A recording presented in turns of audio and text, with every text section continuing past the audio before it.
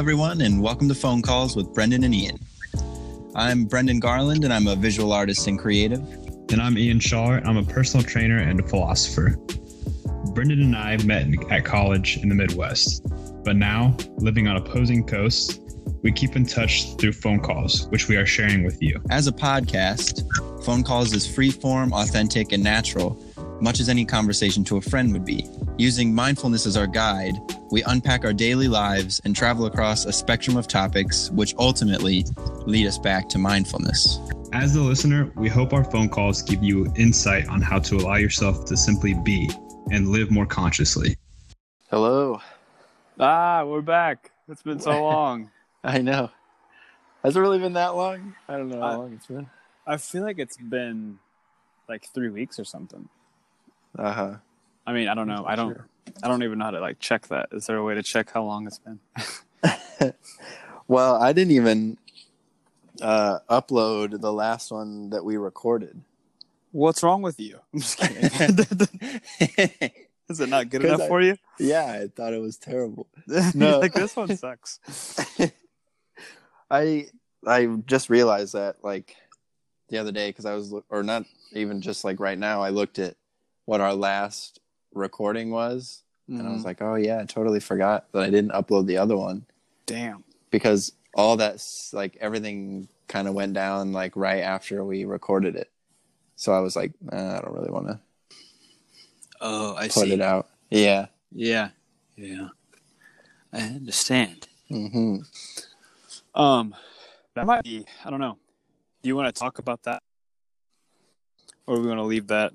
We can make this a mysterious conversation. if you don't want to talk about it, be like, ooh, what are they talking about? No, yeah, I think we could definitely talk about it. Hello. Oh, okay. Thought I lost you.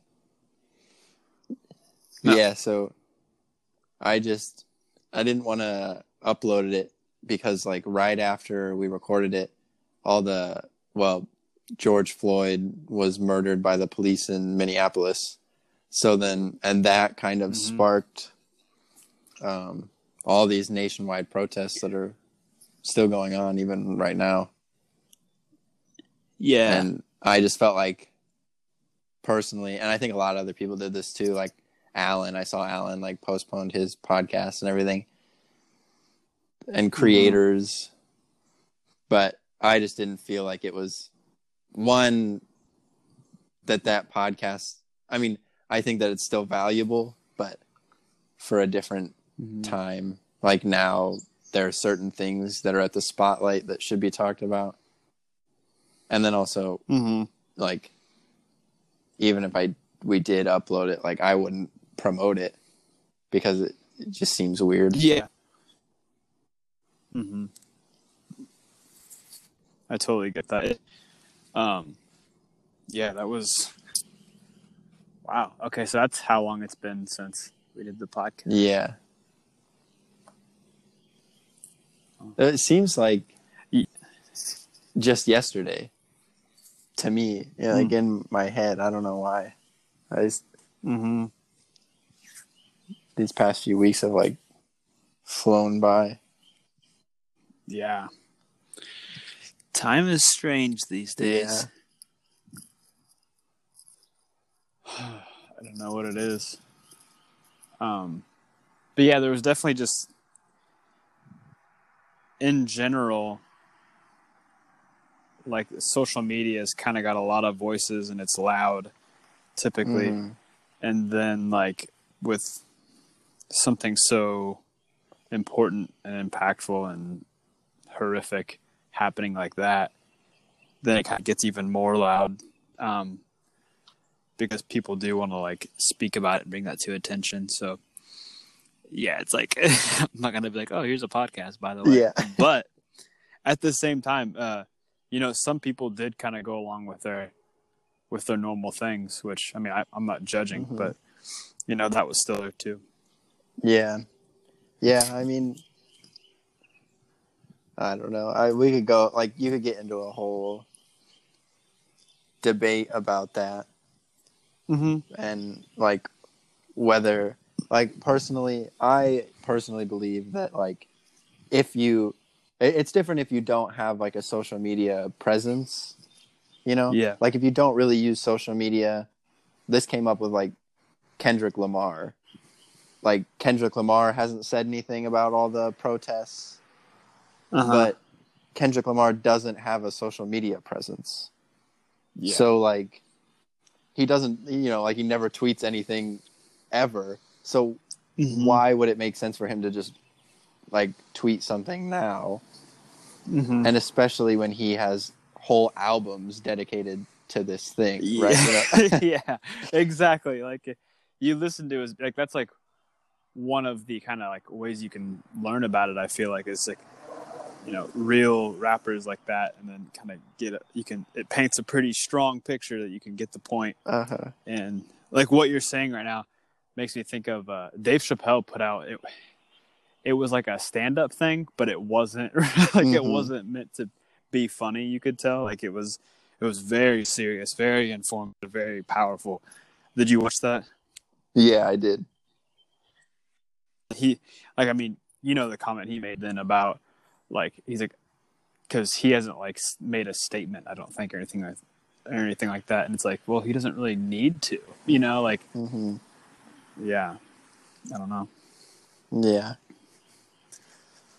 So I think it's different if like you like, for me, I think the problem lies really with like if you have this kind of social, like if you are on social media all the time and like every day you like post a new picture of like yourself, right? And then I don't want to like judge anybody, but this is just where I have my personal quarrels with this like individual like group of people. Is that like if you're posting pictures of yourself every day and then something like this big happens and you just continue posting about it like nothing happened, it seems very just like you don't care. Like that is the way that it comes across, And also there are a lot of people that were like, I'm worried about my brand, or I'm worried about how like, well, first of all, yeah, well, there are people that are like, I'm worried about my brand and like how it may look, but this isn't like a political issue. It's like, I think that is like where it's so strange for me, because this isn't like politics, We're not talking about like if the new Republican bill to like raise the economy, or if we're talking about foreign policy or something like that. Like this is literal, like just human rights. You know what I mean? And I think that's just where it just kind of feels. I don't know what the right word would be, but like feels kind of like ignorance, like a willful ignorance.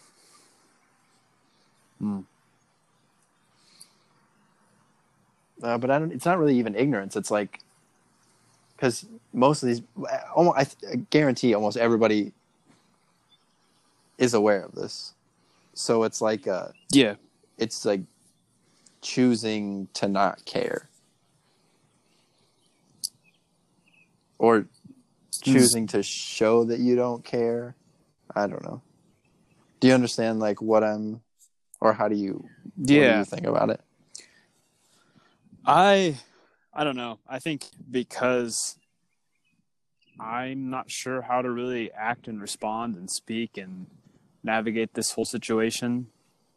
I can see it as like what you're talking about. It's like, like this is awful, but awful things happen all the time. Like moving on, that sort of thing. Is that what you mean? But then I could also see how like you like certain people may not feel that like their voice even matters in this, or like they may not know the right things to say and like the right time to say it. And I'm like that's the field I'm in. I don't have a social media presence, but like I, you know, to say that I have something to say that's going to like really like change the world. Like I don't believe that. It's such a tricky situation that I'm still like diving into and learning about everything. So I guess what I'm saying is like I'm okay with people sitting back as long as they're thinking about it and like trying to figure out where they're at with all of it. Like I'm okay with it. Like I'm comfortable with it. I know maybe you feel differently. I don't know. Does that make sense though? First of all, Yeah, and I think it comes down to like how you're, because this is like a thing that I've been mulling over a lot. Like this whole what we're talking about right now is something that I've been mulling over a lot because, you know, I don't like social media in general. Right. So I don't necessarily think that like it really does come down to what your actions are outside of social media. And I think that the reason a lot of people are getting called out for not posting is because they don't show the commitment outside of social media, or they've actively been against like a commitment to learning or bettering themselves in the area of race, that then when something like this happens and they don't post about it, then it's like, well, now you're just, that's like what kind of what I'm saying. Like now you're just choosing to show that you don't care because if you really were doing the work outside of social media and you didn't post about this, I don't really think people would be that mad, because they'd be like, well, you know, look at the past like 10 charities that they've been involved in, or, you know, look at all this stuff that they've done. Go ahead. So are you, wow, that's a good hearing. Cause I like barely got that word out. That's excellent. So are you mainly referring to like sort of like famous people that do have a heavy like media presence? Because it seems like if they didn't have that, then people wouldn't know if they were actively involved in those things or not, and then would have no reason to like speak out against them in social media. No. Just to clarify. No, I think everybody. Because like there's another, so then there's like another layer of this that's like, that has kind of come out now, that's like, especially with the whole black square thing, like there's a performative aspect to it. So then you can kind of, especially as like a white person, you post your black square and say that you stand in solidarity, but have you done any like real work outside of social media to prove that you're actively trying to like dismantle these like ways of thinking? Or have you been involved in groups that are like trying to I don't know, like educate people, or get people out of jail? In your circle, do you have friends, and like are you actively having these conversations with people like about race and about like gender and sexuality and all this stuff? Or are you just posting this black square because you don't want to be called out? Is that virtue signaling? Is that what that word is? Because I heard that term today on a podcast, and I'm not quite familiar with it. But is that what that means? I don't know. Okay. I'm not that familiar with it either. Yeah. In this like context, it seemed like it was people, and he's not saying it was like a bad or a good thing. But he's saying that like people will post, like the black square, like I stand in solidarity with like the Black Lives Matter movement, all of that. But they do it almost just because like everyone else is doing it, and they'll get shamed if they don't do it, that kind of thing. So it's like, it's a signal that you should be doing it because it's like the virtuous thing to do, but it's not so much, and you kind of just do it. That's how the way I'm understanding it, though. I don't know. Yeah. There's so many like terms and words, you know, around this whole thing, and then it just kind of it gets like snipped up and put into boxes, and then it gets all complicated. Mm-hmm. Honestly, even with, and like this isn't like against you, but even with the stuff you put on your stories a lot about is it the Black Socialist? Is that what it's called? Uh-huh. Yeah. Like that's like complicated to read because it's so heavily laden with political terms that like, I mean, I'm not like a super political person that reads the news and stuff like that. So like, it's like you have to like research to do the research, that kind of thing, you know? Yeah. So that makes all these situations tricky too. But I've always thought that about the news and the media and everything else. Mm-hmm. Yeah. I guess it is like my like views are like very radically left, like as far as like the political scale goes. So a lot of the stuff that like I'm posting is stuff that like I've been researching for a while, but I will agree that when I first like, because I've been following the Black Socialists for maybe over a year now, and so all this like terminology is stuff that I've been kind of accumulating over time. Yeah. And so I can definitely see how like if to anybody that's never seen this terminology before, you have to like relearn a whole new like language basically. Yeah. And which is part of the problem, but we also need people to be able to like who can communicate that knowledge effectively. To whom? if I'm using whom in the right place. To people who are willing, like who are at that point in life.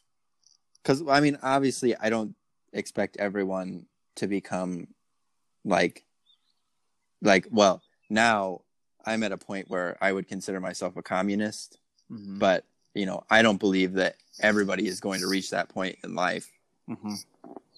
But to be able to communicate how these like ideologies like help or like the individual that you're talking to, how can you communicate that in a way that like they would understand or that like it's going to benefit them? And I think you need that like in life in general. So to clarify, you think you should be like speak about it almost like in layman's terms and in like the politically informed terminology? Yeah.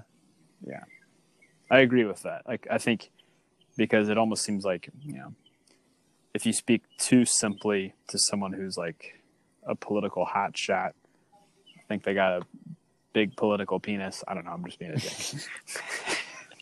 Then they'll be like, oh, like you're not using the right words. But like, if you talk to someone who isn't really into it, but needs to be, because it seems like the small guys, I don't know why I used that word, but like, you know, the majority isn't informed that way. And if that's like the people that we need to know about it, it seems like that's how we have to be able to speak in both, like all the time. Yeah,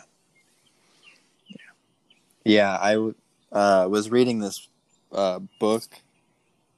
It's called Blood in My Eye by George Jackson.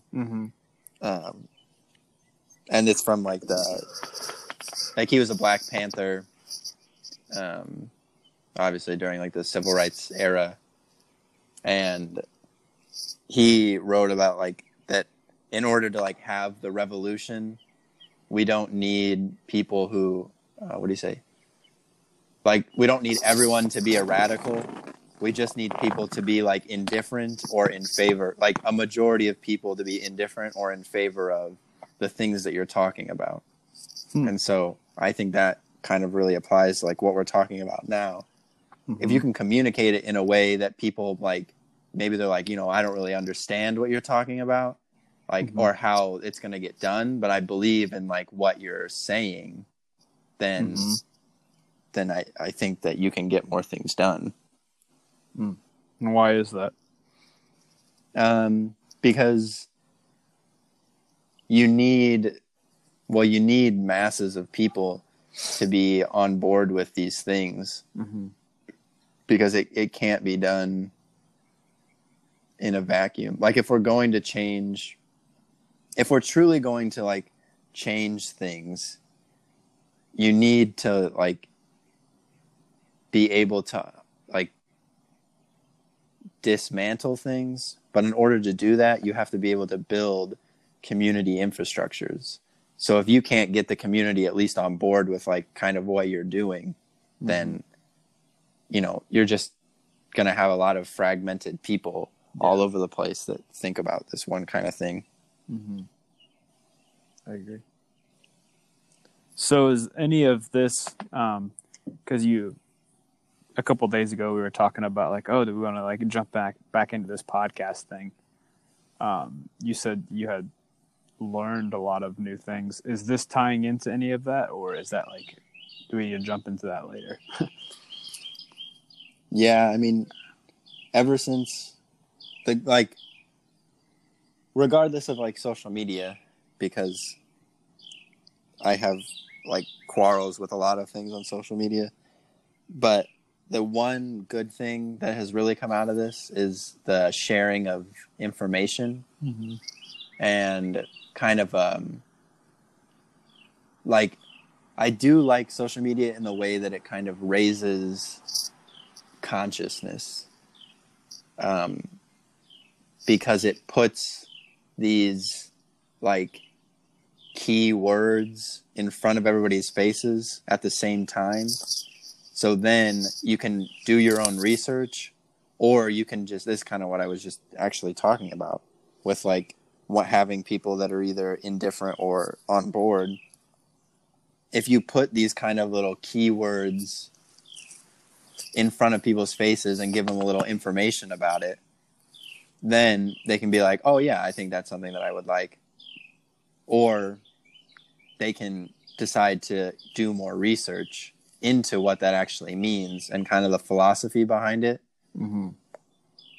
which is another thing that I think has happened now, which has been great, is this sharing of like texts and PDFs. I have like a whole folder of just, I don't know how long it's going to take me to read all this stuff, but I have a whole folder of like PDFs that I downloaded that people shared from like their college classes and stuff, of like full books. And I just have like stacks of these things. And that's how I read Blood in My Eye. I just printed it out and then read the whole thing. And it's really incredible. That is really cool. Is that illegal? Is that some copyright stuff? Should we not have shared that? I guess you're not. People are selling sharing it all over social media. Yeah. Yeah, exactly. Yeah. Yeah, you're not like reprinting it and selling it. You're just giving it away. Yeah. I mean, it probably is illegal, like capitalism and whatnot, but yeah.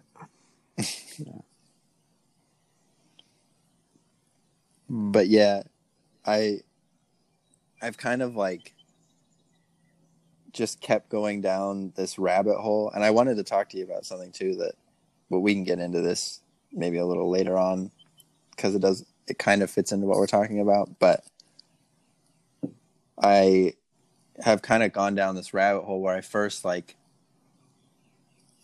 read Blood in My Eye, and then I was like thinking about the revolution, because that's what he talks about a lot, like what is the revolution, and then how do we dismantle like systems of capitalism. And then I got into like prison abolition and police abolition and like what those things mean, and what does a future like without police and without prisons look like. And then it was like, well, in order to do those two things, we have to like radically change the way we think about punishment and think about society. And then it came down to like a micro level with, in our own individual lives, how do we like resort to punishment as a reaction to something? And now I'm like way out in the like middle of fields, but like I think that the way in which our society is like structured right now is just so like we just need to radically rethink all of the things that like we've been taught, because and we need to create spaces that allow for people. So this is one of the things, and I'd be interested to hear your like side of it. But one of the things about transformative justice, which is like basically like a new way of looking at justice instead of like punishment and the carceral state. So transformative justice is all about like that we can't hold people accountable. They say that it's actually like impossible to hold somebody accountable for something. You can only create the spaces that allow them to enter into accountability. What exactly do you mean by that part? You can only hold the spaces that allow them to enter accountability. Mm-hmm. What does that mean? Like, so like if somebody did something wrong, and kind of the extreme examples are like sexual assault and like murder, violence, and murdering somebody, things like that, right? But let's just say it's like, because I don't want to get to like that extreme, but like let's just say I don't know, murder is like a really good example because it is so extreme. But let's just say that like somebody murdered somebody, right? Mm-hmm. You have to look at the like reasons why that person murdered somebody. So you have to like go dig into the like systemic reasons, the roots of that person's trauma, maybe, and instead of what we do now, which is that person murdered somebody, they're a bad person, they can never be redeemed, let's shove them into this place where we never have to see them, right? Mm-hmm. So instead of doing that, because as we've seen, it doesn't help. So instead, it's basically acknowledging that this person is still a full-rounded human being, right? Mm-hmm. So you have to understand where they came from. And then, but you can't like tell them, you can be like, obviously like, you know, murdering people isn't okay because of it. One, that person is no longer living. And then two, like think of the emotional impact on the families. Mm-hmm. But you can't like make that person become accountable for their own actions. That's a journey that they have to make on their own. You know, you can, so that's what providing the space for them is. So maybe through having conversations and going to therapy and allowing them to like acknowledge their past traumas and why it led up to the way that they think this way. Mm-hmm. By providing that space, you allow them to enter in to a space where they can then become accountable for their own actions, but not somebody else saying, you know, this is bad. Yeah. Right. So, yeah, I'm glad you clarified that. Like, that makes a lot of sense, and I do agree with that. Because when you first said, you know, we can't hold people accountable for their actions, I'm like, well, like, you kind of have to in order for, like, that learning to occur. Because I 100% agree that, like, the way the justice system is now, it doesn't work. Like, it doesn't, well, it works to do what they're doing now, but it doesn't work in terms of, like, and, you know, this isn't their intention, but if we want the justice system to be a system of healing and of, like, changing people's lives, and even though I murdered somebody, that I am still a human being, that, you know, we all fuck up, and which is, like, the key here. Like, we all fuck up, and we get to examine how we fucked up, or what's, like, the wrong with my circuitry in that moment.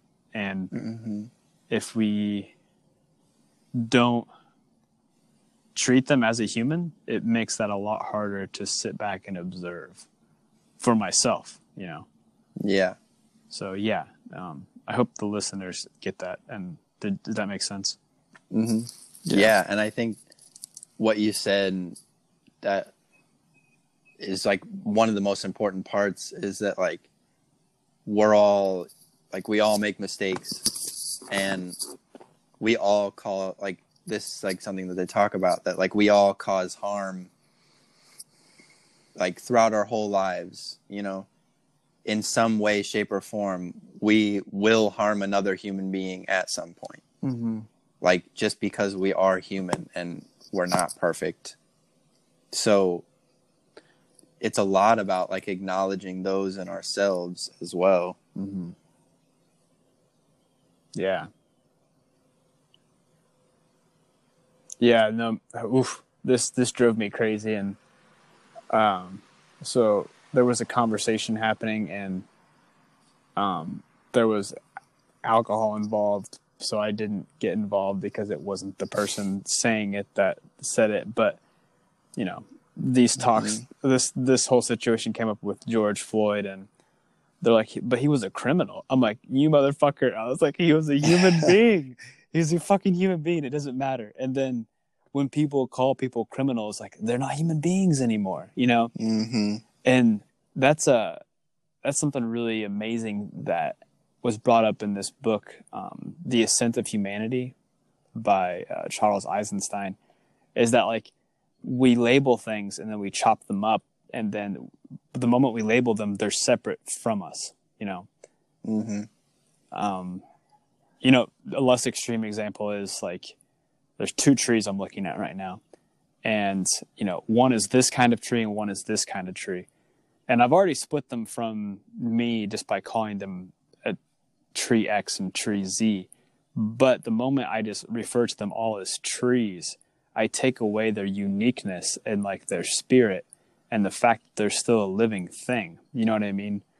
So it's fascinating, the power of words. Like, oh, he's a criminal, you know? And then all of a sudden that paints that person in this disgusting, ugly, horrifying, evil light, when, you know, what it means to be a criminal nowadays can be, like, anything, you know, like, like, I got a ticket, you know, oh, criminal, you know, that kind of shit. Yeah. So that just blows my mind. It blows my mind. And yeah, there's so many things to unpack in that, because it's like, why does making, like, labeling someone a criminal, why does that automatically assume that they should die? Like, I've never understood that argument, because people, like, police murdering people is, like, not a thing that should be accepted. Like, in the United States, like, in no other country do police murder people, like, at the rate that they do in the United States, right? You know, in, like, some other country, it's like, well, in England, it might be like one person, like two people, right? It's like over 1,000. Mm-hmm. So why have we conditioned ourselves to believe that that is like acceptable? Mm-hmm. Well, see, I think that's almost a different thing. Like, so I agree. Like, yeah, because someone's a criminal doesn't mean they deserve death of any sort. Mhm. And like, that comes back to the whole, like, I forgot what you called it, but just like a new justice system, essentially, like a new structured system of like, I used the word healing, so I'll just use that again. Mhm. So, but I think what you're talking about now is something that it's partially a numbers game, which I don't want to get really into that, but like we're bigger than England. You know what I mean? We do give cops guns, and you know they do dumb shit all the time. But it's hard for me to group all of that into the same category. But then there's cases with like George Floyd, and there's many others that are being recorded and shared where it's like it's blatant murder. So, you know, I don't know those numbers. Does that make sense? Mhm. I'm not disagreeing with you. I'm just like kind of clarifying in my own mind, I suppose. Yeah, but I mean, like, they shouldn't be murdering anybody. You know what I mean? Like, that is the thing that I see people like having a conversation about a lot, is like that, oh, you know, especially around like George Floyd, is that like in the situation they were like, oh, he was like nonviolent. But then like just because somebody resists arrest does not mean that they should just be killed. Correct. Yeah. yeah. It seems like I do think self-defense is warranted just because it's kind of in our nature to do so. And I don't know if we would have police officers if there wasn't a way to defend yourself in that kind of case. Like, but even if you are, like, you should, like, should you be able to shoot to kill? I don't think so. You know, like, you should shoot to disarm if possible, if you're going to shoot at all, you know. Like, Yeah. it should be like a last case scenario. Worst case scenario. Uh-huh. But then again, we're also, by even having a conversation about police, like, we're adding more legitimacy to the fact that the police is even a like viable institution anymore. Like, because police are not, so the police aren't here to protect individuals, which I think is a common like mistake that has been made, or like a common thing that we've been told, is that the police are here to protect us. But the police are actually a force to protect property. So the police, like as a system, do not care about human lives. And like, I'm not talking about like individually, blah, blah, blah, like, but as a system, the police force is meant to protect property and not people. Do you mean historically, like that was like the intention police were created for? And still to this day. I mean, yes, historically, but even to this day, the function of police is primarily to ensure that, because I think about things that people get police calls for, like property damage is high on the list.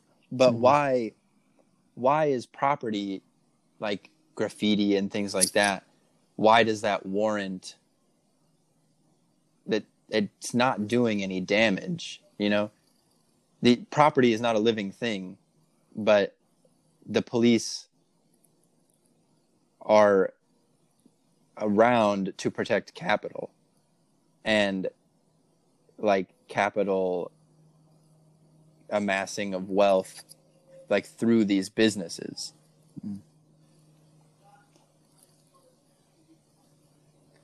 I don't know enough about it to say that just like police are just here to protect capital and property. Because it seems like you could have a very conscious person being a police officer and like, they do it to protect people when it comes up. Hopefully you don't have to protect anybody. You know what I mean? Like if you're having to, get kids to not spray paint graffiti on a building, like that seems like a better day than having to answer a bunch of domestic violence calls, right? Yeah. But the thing is that like,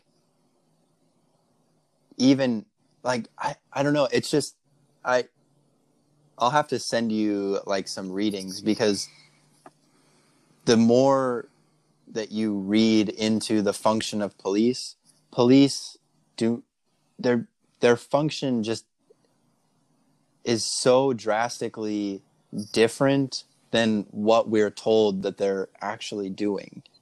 Because in like situations of domestic violence or sexual assault, or these really like extreme acts of like violence against another human being, the police often don't do anything. And in situations of sexual assault, I mean, there are countless reports of it, like sexual assault is the second highest crime committed by police after, murdering people. So it's like in these situations, more often than not, they're not helping those people. So, and domestic violence, victims are never taken not never, but a high percentage are never taken seriously by the system. It is not a system that is built in the way that we think that it is built, because from its conception, it was to protect, like to capture runaway slaves, and in the North, it was for union busting. So to basically keep people from making a decent wage. So the whole just system, like, because I'm sure that there are people that go into it because they think that that they want to help people, right? I don't doubt that at all. I'm not saying that there aren't people that like want to do good, but I'm just saying that the system is not designed in that way.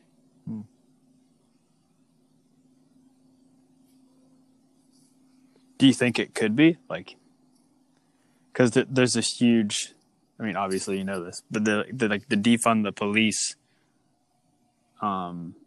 is like a huge thing right now. So like, could it be like a reformation instead? No, I don't think that, because you can't, because the police are doing exactly what, like right now, they are doing exactly what they are intended to do, right? Like, it's not broken. So reforming something is just adding more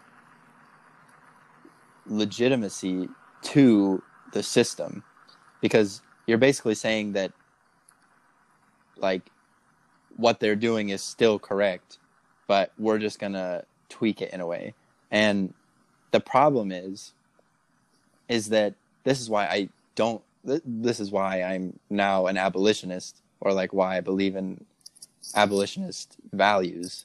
But in Minneapolis, there's like this whole 8 can't wait thing going around, and it's like all these reforms that the police departments should do that should reduce police violence by like 72% or whatever. But in Minneapolis, they have already implemented all those things. Minneapolis has one of the most reformed police departments. And this stuff is still going on. So I don't believe that it can be reform. The police like have just an insanely large budget. In LA, the police budget is $3 billion, and the budget for like homelessness is 400 million. So it's like, that is why the police do not need that much money, first of all. because they're not using it in any constructive way. So I think that that we should like defund the police and put that money into community led, community based. Yeah, like a black spider just ran across my face in the bed and I didn't scream and I'm kind of crying. Do you need help? I don't know. I trapped it underneath my phone and I'm going to go get a tissue. You got this? I don't know. I'm kind of freaked out by the fact that I didn't panic. Take a deep breath, and then if you can't, I will put this on hold and I will come take care of the spider. Just to let you know, this is going to be on a podcast. Let them know that it ran across my fucking face in bed and I know. didn't panic. Do you need? I can help you. Bro. Real quick.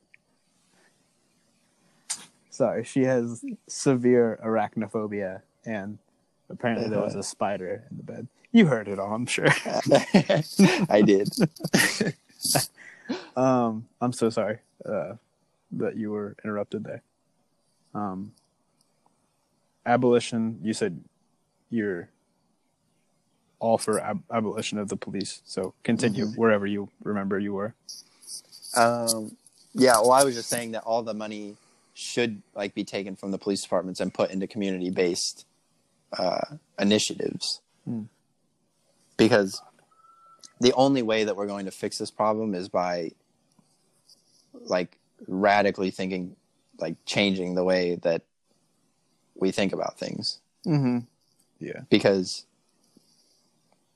but defunding the police, in my point of view, is a step towards totally removing the police, and then eventually a step towards totally removing prisons.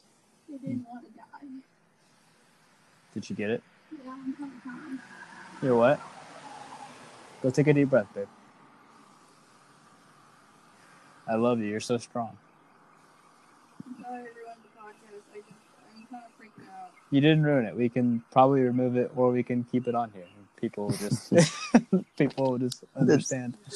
I love you. Okay, she's okay with it. So it's a step in the direction of getting rid of police and then prisons. Can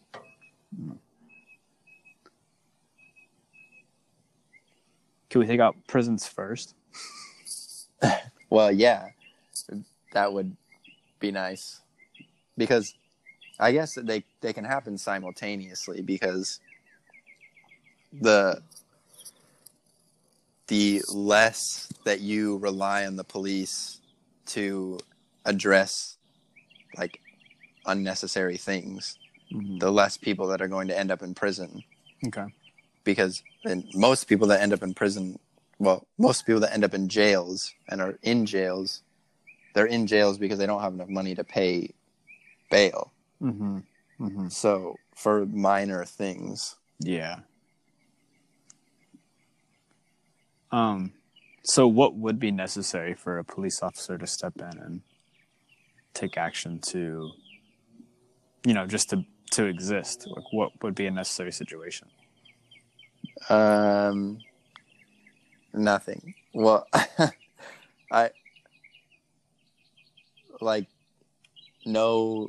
in no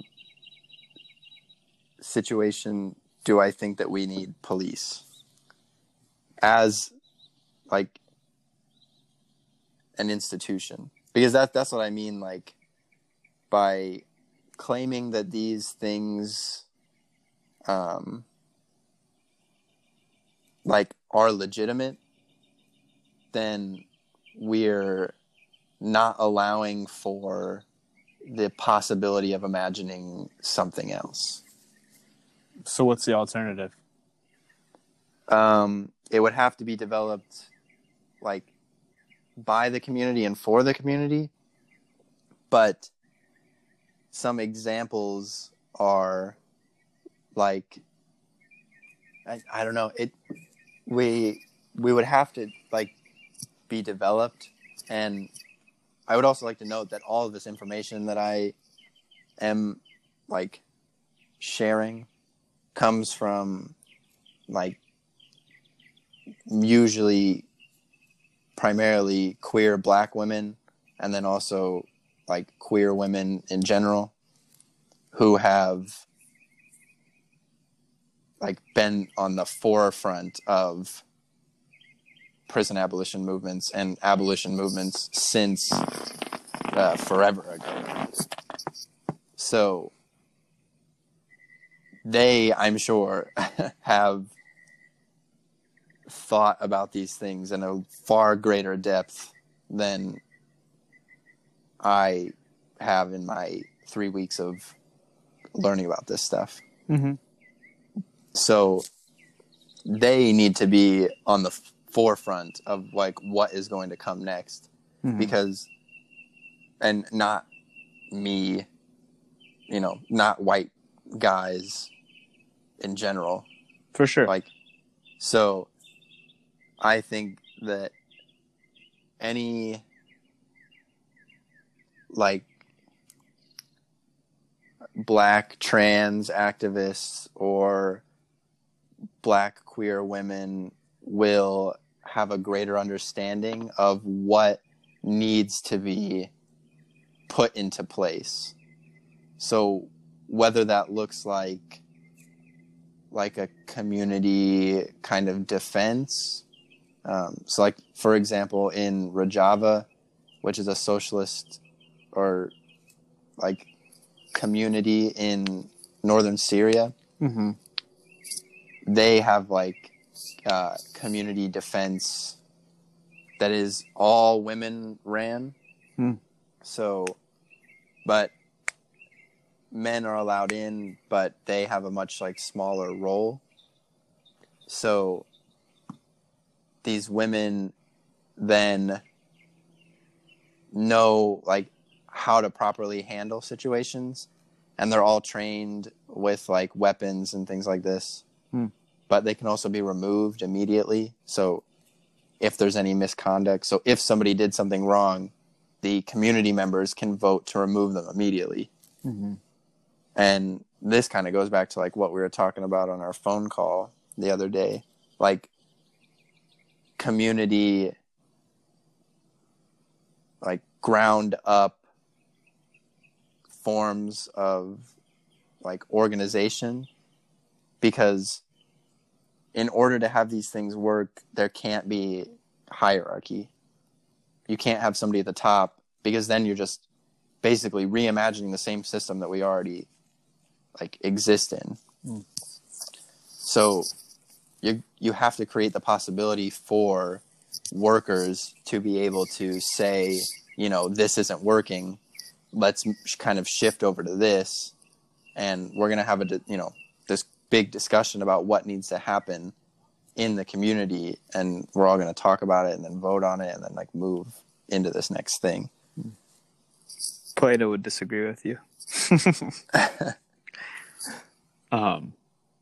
But Plato also didn't like democracy. I don't know if he ever like thought of the possibility of like a socialist, like communist community, but he was very much against democracy because they're too slow. So I don't know if he would like the fact of like having sort of everyone be making like the big decisions.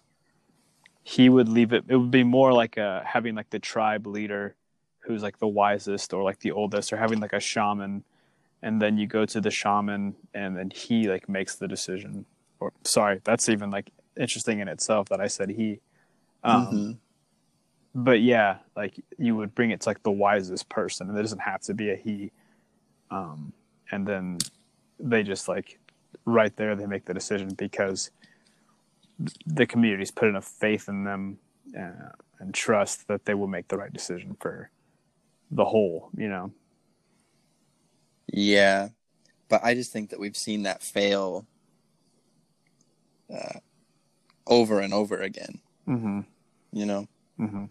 unless everybody has an equal say, I think that we need to imagine something different than that, because unless everybody has an equal say, I think we're just going to end up right back in kind of these situations that we're already in.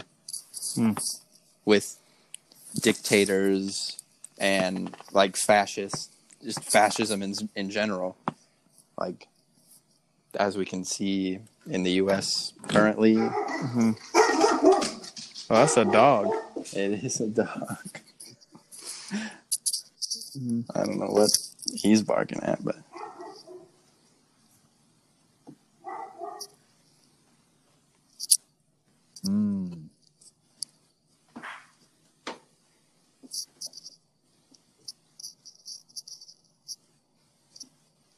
what are you thinking? Earlier today, I was with a friend in Charlotte, and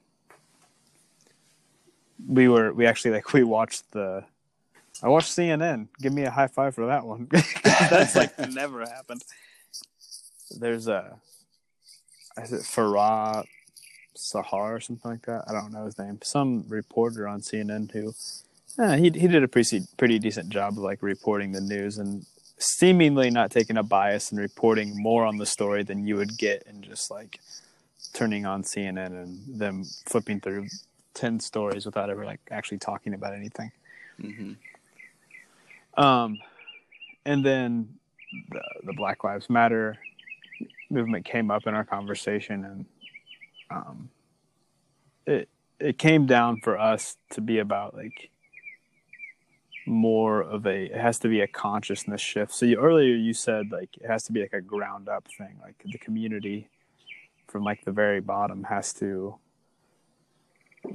be with this whole change if it's going to work, Mm-hmm. And that, I think we would agree with you, but that ground, that reconstruction has to start like within like each person. And so it's like the mass consciousness itself changing.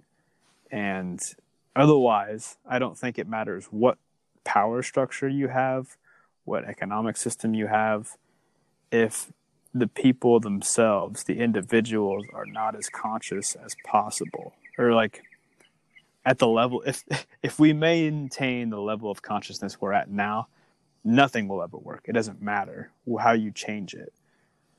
I think people have to become more and more conscious, and maybe that's like what you're describing is like what that will lead to naturally. But I think without changing each individual and each individual working on themselves, and there's always going to be those human. Well, I don't want to say human as like that's like the bad part of us, but like the kind of the dark side of humanity will always be there. Mm-hmm. Yeah, no, I would agree. We did kind of skip that step in the in the discussion. Yeah, because it is the most important. Mm-hmm. Because if everyone isn't like at the same or at like that level of consciousness, then we're only going to be working from where we are now, which, yeah, as we've seen, has not proven to be very successful. Yeah. So, yeah. Yeah. But I think that's where, like, to leave it, like, positively, I think that that is where we're starting right now. Yeah. Right? Because we now have all the possibilities of starting this thing. Because you're not going to be able to, like, capitalism is so huge and, like, so overwhelming and so ingrained into everything that we do. You're not going to be able to change that unless you start with yourself and then, let's say you form a group with like 5 other people, and then you kind of do some things for the community, and then maybe you like hold an info session, and then you teach the people in your community about like what you've been talking about. And then eventually that grows into like a small organization, you know, and then eventually you grow to where you're solving all your own problems as a community and not even relying on the government, or like you're using the system of capitalism to enhance your community, but you're not like your community is actively engaged in dismantling capitalism. So you're kind of like shifting this consciousness. So if you can create that community that's like sort of self-efficient anyway, is there still a necessity of dismantling capitalism? Yes. Because like capitalism is inherently racist. So, and not like racist in like the terms that like race as like black, but like capitalism will always like separate people by racial categories. So in order to like create a true community like that, you're going to have to get rid of all capitalist like forms of hierarchy.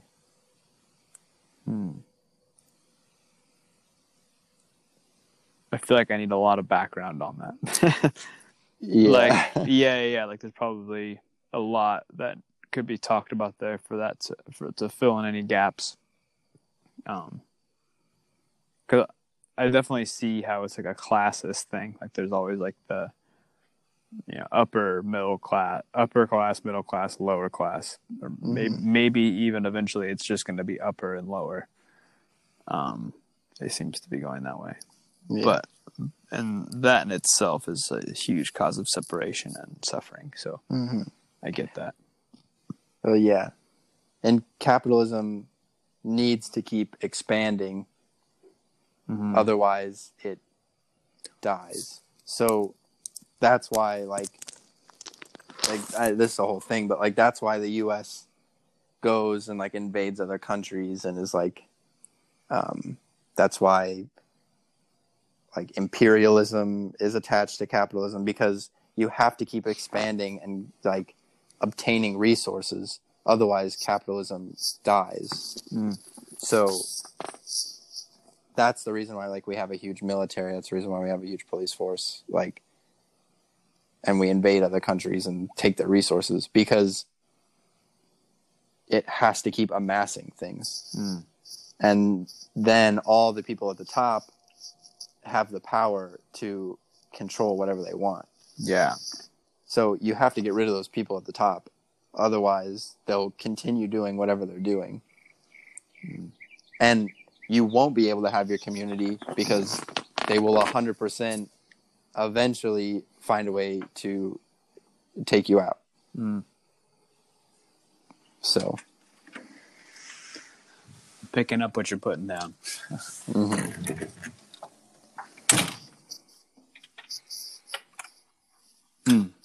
Heavy stuff.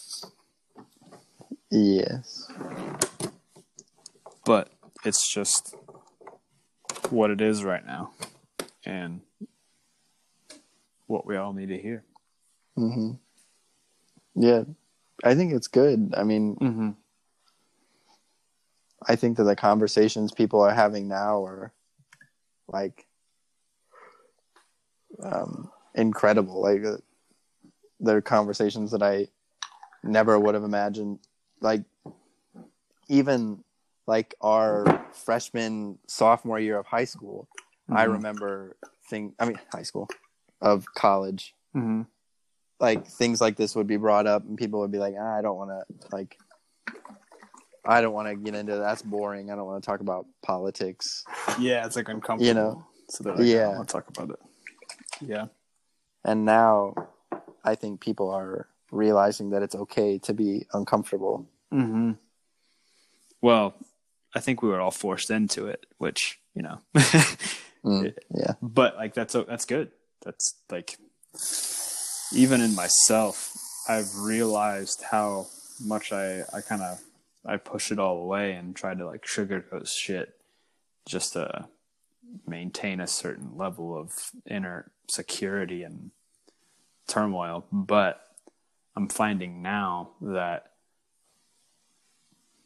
wasn't like a real security, like a real like inner like happiness, because if one person's suffering, like we're all suffering, whether we realize it or not. Mm-hmm. I really believe that. Did you have anything else to add? I think that's it. What a way to end everything. Yeah, no, that's fine. You can totally end that. Side note, or maybe you can just cut this part out. Mm-hmm. We're like going on a long trip this next month, so I guess it's good that you haven't put out that other episode, because it'll just give content for us to have out. Mm-hmm.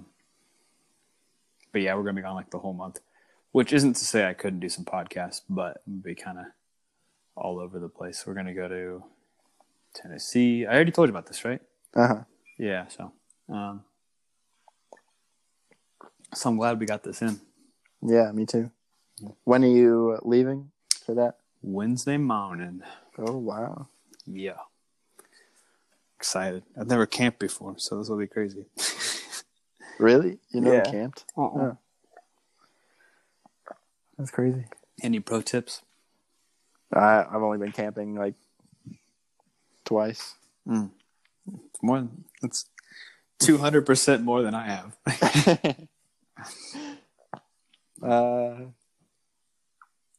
Enjoy it. That's my advice.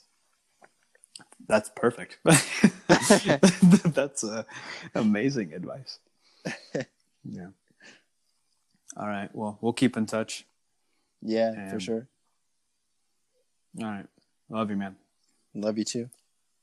Bye. Bye.